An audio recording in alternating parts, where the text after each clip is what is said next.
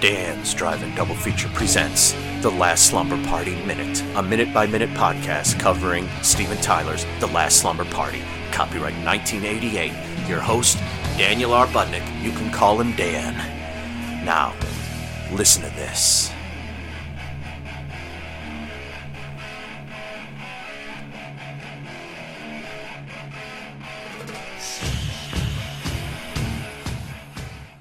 Episode 38, minute 38.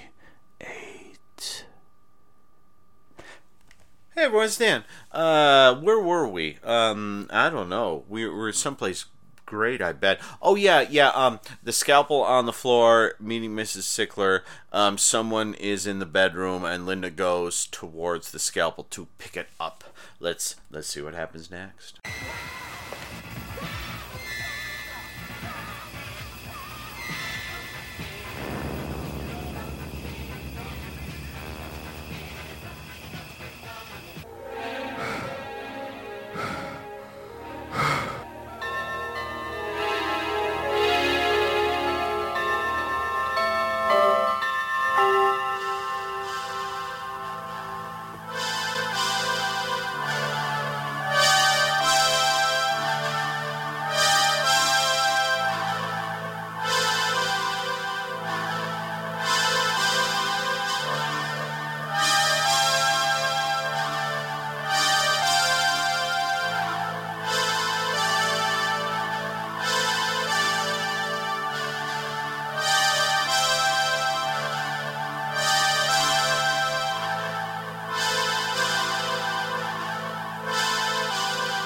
I've said it again, but you guys are getting a treat hearing just the audio of it because the sound design is so weird.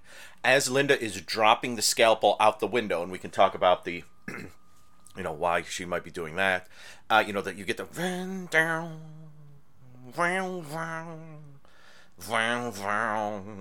but underneath you can hear that.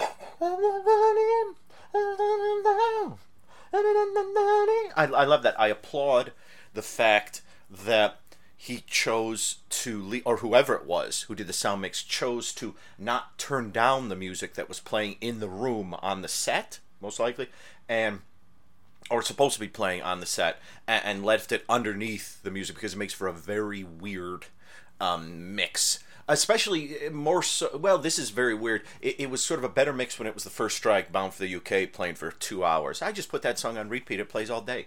And that's, this minute is very simple to recap. Linda picks up the scalpel, which she says is probably her father's scalpel. No, it's not. It's Science's scalpel. And why he left it on the floor, I'm not sure. And she drops it out the window. Why she drops it out the window, I'm not sure. And obviously Tommy or Billy must be completely gone by this point, or she'd be dropping the scalpel into him. But, yeah, she drops it out the window. I don't know why, if she thinks it's her dad's scalpel, why she doesn't, clean it off and, put it back where it should be. But, they seem to have some sort of medical bag in the bathroom. Maybe she can just put it in there. I'm not sure why she throws it out the window. It seems a strange thing to do. It seems like a very undoctor's daughter sort of thing to do. So after she drops the scalpel out the window and she leaves the room, it instantly cuts to the killer, who's still on the side of the bed. We saw him before, kind of rising up, kind of in the exact same way he rose up before in confusion. But then all of a sudden everything goes bendy and strange, and we see a really bad video insert of a small. It's not a grandfather's clock. It's the small one of those clocks. It's I don't know, it's it starts off on either end. It's sort of small, and then it goes up and it curves up into the air, and the clock face is in there. And pardon my panty dog. The clock face is in there, and it says it's 6:55. And the clock is chiming. Why it's chiming at 6:55, I couldn't tell you. And it's all bendy and weird. And I've read that is one of those shots that the whoever had it distributed in Japan, they inserted that, I guess, to make it clearer that we're going into a dream sequence with Chris. Crumpet the dog is joining me on panting for this episode. It's sort of like the sound design in Last Slumber Party. It's like you get me talking, and instead of dun, dun, dun, dun, you get she'll calm down, I think. So, where were we? Oh, yes. Yeah. So then you see Chris. She gets up and she's all alone. She's in the I sort of like the living room area, or I think it's the living room area where they were. She actually might be in a room a little. I think she's in a room a little further up, like a room without a TV, a little closer to the door. And she kind of gets up and she's really got like the rings under her eyes, those rings of fear, big time rings under her eyes, and she looks very, very sleepy. And she gets up and she sees that the front door is wide open, and she walks towards the front door, and the minute ends with her looking out of it, and she's very. Regardless of the bags under her eyes, she's very comely, and she's lovely, lovely redhead. I always wonder about those bags under her eyes. I don't think anyone asked her about the bags under her eyes. Why would you? That's rude. But that is one thing that people always comment on, so I have to comment on it too, because it wouldn't be a proper minute by minute if I didn't comment on it. So let's talk about. Well, we talked about Linda's confusing dropping of the scalpel, unless she like picked it up and was like, this isn't one of my dad's scalpels, get it out. So now at the front of their house there's a ladder leaning up against the window that we've had 2 killers come in through and drop bodies out of, and there's a scalpel at the base of the ladder. And where is Billy's body? Where did science hide Billy's body? I don't know. Who knows? But that's sort of a brief part. So the killer is there, and it's not his scalpel, so I don't know why he looks so peeved, unless that's just his sort of resting face. I just look this way. I just look peeved. Why don't you smile more, maniac? You.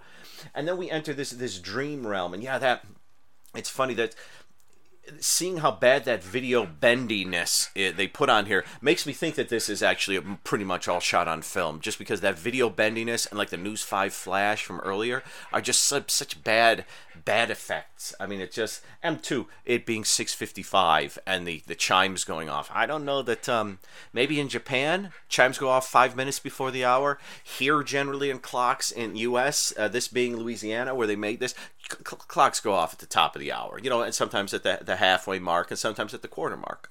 And clocks, they're fantastic. What will we do without them? So if this is a dream, the implication is, and I think this is interesting, I just off the top of my head here, is that Chris is all alone. She wakes up in someone else's house, all alone. Although it just occurred to me, having said that, about the video insert, I'm wondering, we'll have to see if we go along, because to me, once you see the video insert, and it's suddenly later on, you go, oh, this is some sort of weird dream Chris is having, or something like that. But I'm wondering if the insert wasn't there, and I cannot unsee the insert now, but if the insert wasn't there, would this have looked more like, that previous scene ended? Maybe there was like an interstitial bit that they took out, but that previous scene ended, and then suddenly Chris wakes up on the couch. It's like, oh, Chris fell asleep on the couch. What, it's daytime? What's going on? And it would have been so disorientating, I think, if they had just left that without the bendy clock shot. It never occurred to me that they ruined a perfectly, what could have been a perfectly disconcerting moment. How many, is everyone dead? What's happening? What's going on right now? It's too early for it to be over, but it's a dream. And I mean, I think we find out it's a dream fairly quickly. But still, it's too bad that they inserted that in there. I would have liked it if they left it alone. Leave that junk alone, Jack. I wonder who did that.